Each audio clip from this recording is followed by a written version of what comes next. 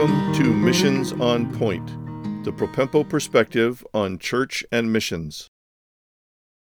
Hello, and welcome to episode 46 of Missions on Point. Thanks so much for joining us. This week, we're starting on a 5-part series on discovering missions through the Bible. I want you to get the big macro picture of missions throughout the Bible as the background of everything we read in the Bible, so that as you read your Bible and as you teach others, you can distinguish and observe all the mission statements, all the aspects of missions in the Bible to better appreciate God and what He is doing through all of human history and what it is all leading to and how He does it. I want you to be able to see missions as part of the weave of the storyline of the whole Bible. I want you to rejoice and savor how God expresses His mission's heart and mission's purposes through the whole narrative from Genesis to Revelation. Too often it seems that we are groomed to understand missions as sort of a side issue or a marginal topic of the Bible. So often people think that missions is pretty much exclusively in 4 or 5 or maybe 6 passages in the Bible, mostly in the New Testament, mostly through the Gospels, and never really understand the depth and the amazing discovery of missions and missions themes throughout the whole Bible. One of the most fun stories about this discovering new awareness of missions in the Bible actually comes from the life of John Piper. It's written up on the propempo.com website. I think you can find it there if you just search for John Piper. After he had been a pastor at Bethlehem Baptist in Minneapolis, Minnesota for some years, his missions pastor came to him and said, "John, we need you to be the speaker for our 8-day missions conference because our keynote speaker had to bail out." John objected, partly because the missions conference time was normally when he took family vacation. But Tom Steller, the missions pastor, prevailed, and John basically instructed his assistants to lock the door and cancel his appointment so that he could study for the messages that he would have to bring to the missions conference. Those messages we now know are the great foundational book, Let the Nations Be Glad. That book became the statement of John Piper's new awareness of missions woven throughout the whole Bible in a way that he had never seen before. Part of the little-known results after that were that John and Tom Steller then went off to completely rewrite the whole purpose statement of the church and the ministries of the church to fall in line with this grand theme of the joy of all the nations in God woven through the whole Bible. So I'm praying that maybe a light bulb will go on in your heart and mind as we talk about these things over the next couple of weeks.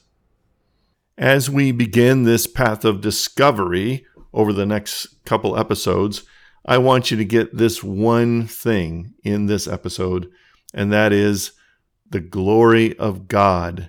The glory of God is the big overarching theme of all that God does through all of history and all of Scripture. God is the hero of the Bible. God is ultimately the hero of every story in the Bible, of every chapter in the Bible, of all of the themes of the Bible woven together into the tapestry of what God is doing with the universe and with men on earth in particular. It shouldn't surprise us that God is all about getting glory for Himself because He is totally worthy of it. This isn't some selfish bent. This is God doing what is not only natural but needed. God is in the first verse of the first chapter of the first book of the Bible, and He is in control of everything to the end through the last book of the Bible and every chapter, including everything in between. This is about God. It's not about me. It's not about you. It's not about pleasing man. It's about pleasing himself and getting glory for himself in his great sovereignty, his omnipotence, his omnipresence, his omniscience, his love and goodness and grace and judgment and mercy and holiness. All of his glorious perfections, all of his attributes are showing his glory and displaying his glory to the universe. God's desire is that all creation, and in particular all men, would understand his glory. What is his glory? It is biblically his weightiness, his authority, his honor, his dignity, all of the virtues and attributes of God wrapped up together. God is the only person or thing in all of the universe that is truly awesome, that when you understand it, builds into your heart and emotions joyful praise and fear and complete inability to express how magnificent our great God is. God wants men from all nations to understand him that way. That is part of the expression of what we call the Lord's Prayer when we say, "Our Father in heaven, hallowed be thy name." We see it portrayed in 1 Chronicles 16:23 and following when it says, "Sing to the Lord, all the earth. Tell of his salvation from day to day. Declare his glory among the nations, his marvelous works among all the peoples. For great is the Lord and greatly to be praised, and he is to be feared above all gods. For all the gods of the peoples are worthless idols, but the Lord made the heavens. Splendor and majesty are before him. Strength and joy are in his place. Ascribe to the Lord, O families of the peoples. Ascribe to the Lord glory and strength. Ascribe to the Lord the glory due his name.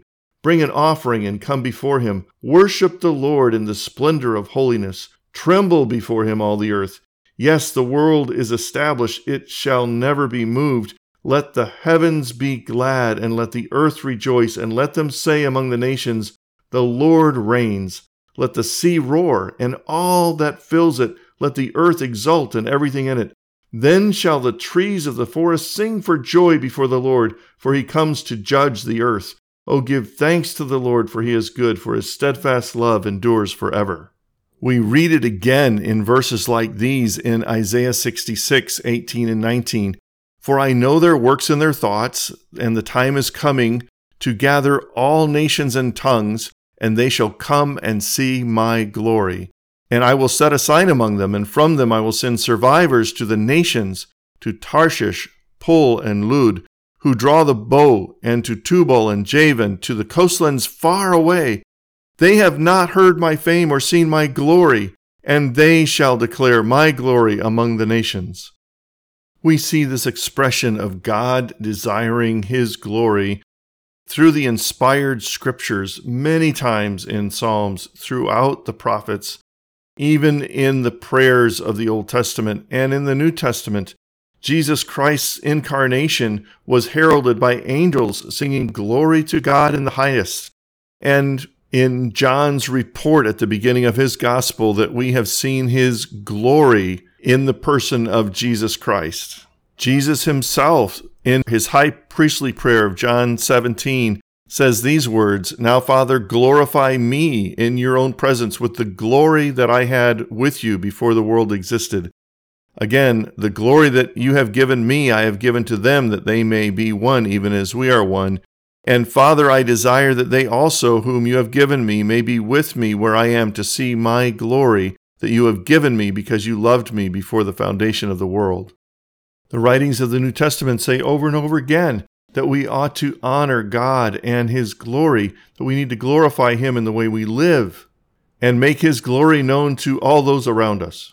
One of the great joys of heaven is to participate in and witness the whole of creation giving glory to God, for he alone is worthy.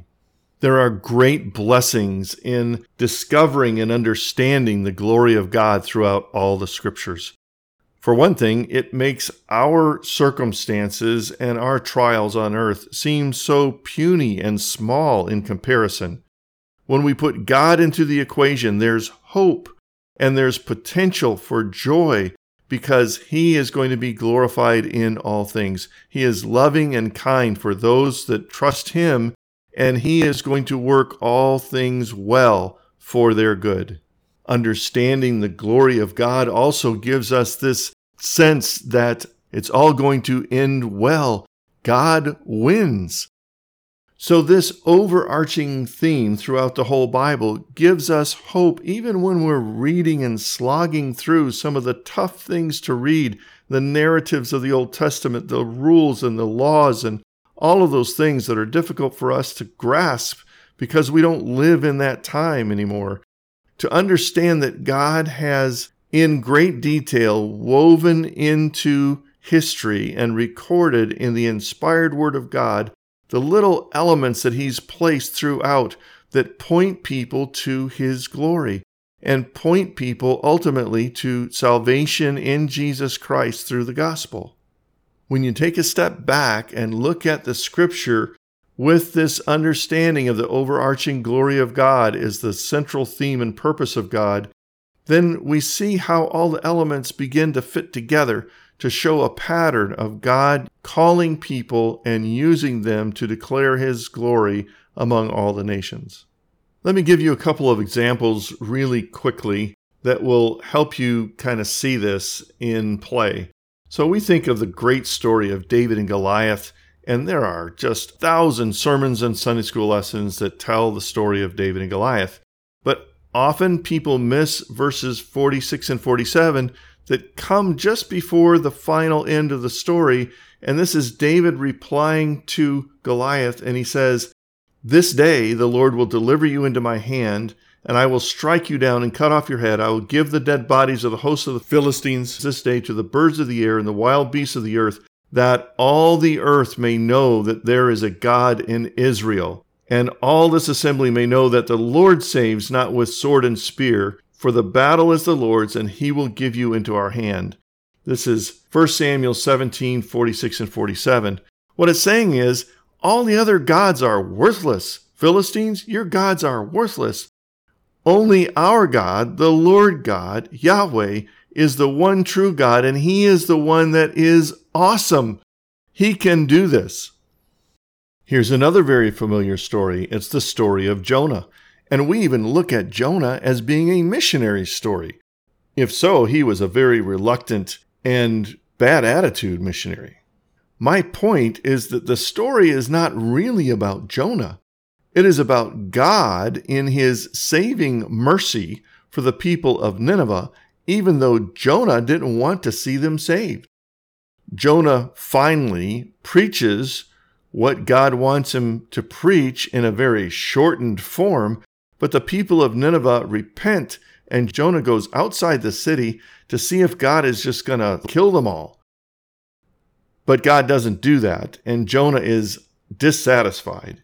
In the end, God says this, "And the Lord said, you pity the plant for which you did not labor, nor did you make it grow, which came into being in night and perished in a night. And should I not pity Nineveh, that great city in which there are more than 120,000 persons who do not know their right hand from their left, and also much cattle?" God puts a capstone on the end of the story of Jonah to say, I am a great and glorious and merciful God, and don't want to kill people if in my mercy and plan they hear and have the chance to repent. Again, the point is the hero of the story is God. God is glorious. His ways are perfect. He is awesome. And when we discover the glory of God throughout the Bible, it will begin to leap off the page to us, and we will also see missions. There's more to come in the next couple of episodes. Please stay with us. Thanks for joining us today on Missions on Point, the Propempo perspective on church and missions. I trust that you'll find more help and resources on the website, propempo.com. Please prayerfully consider supporting this ministry. Now to God be glory in the church and in Christ Jesus forever and ever. Amen.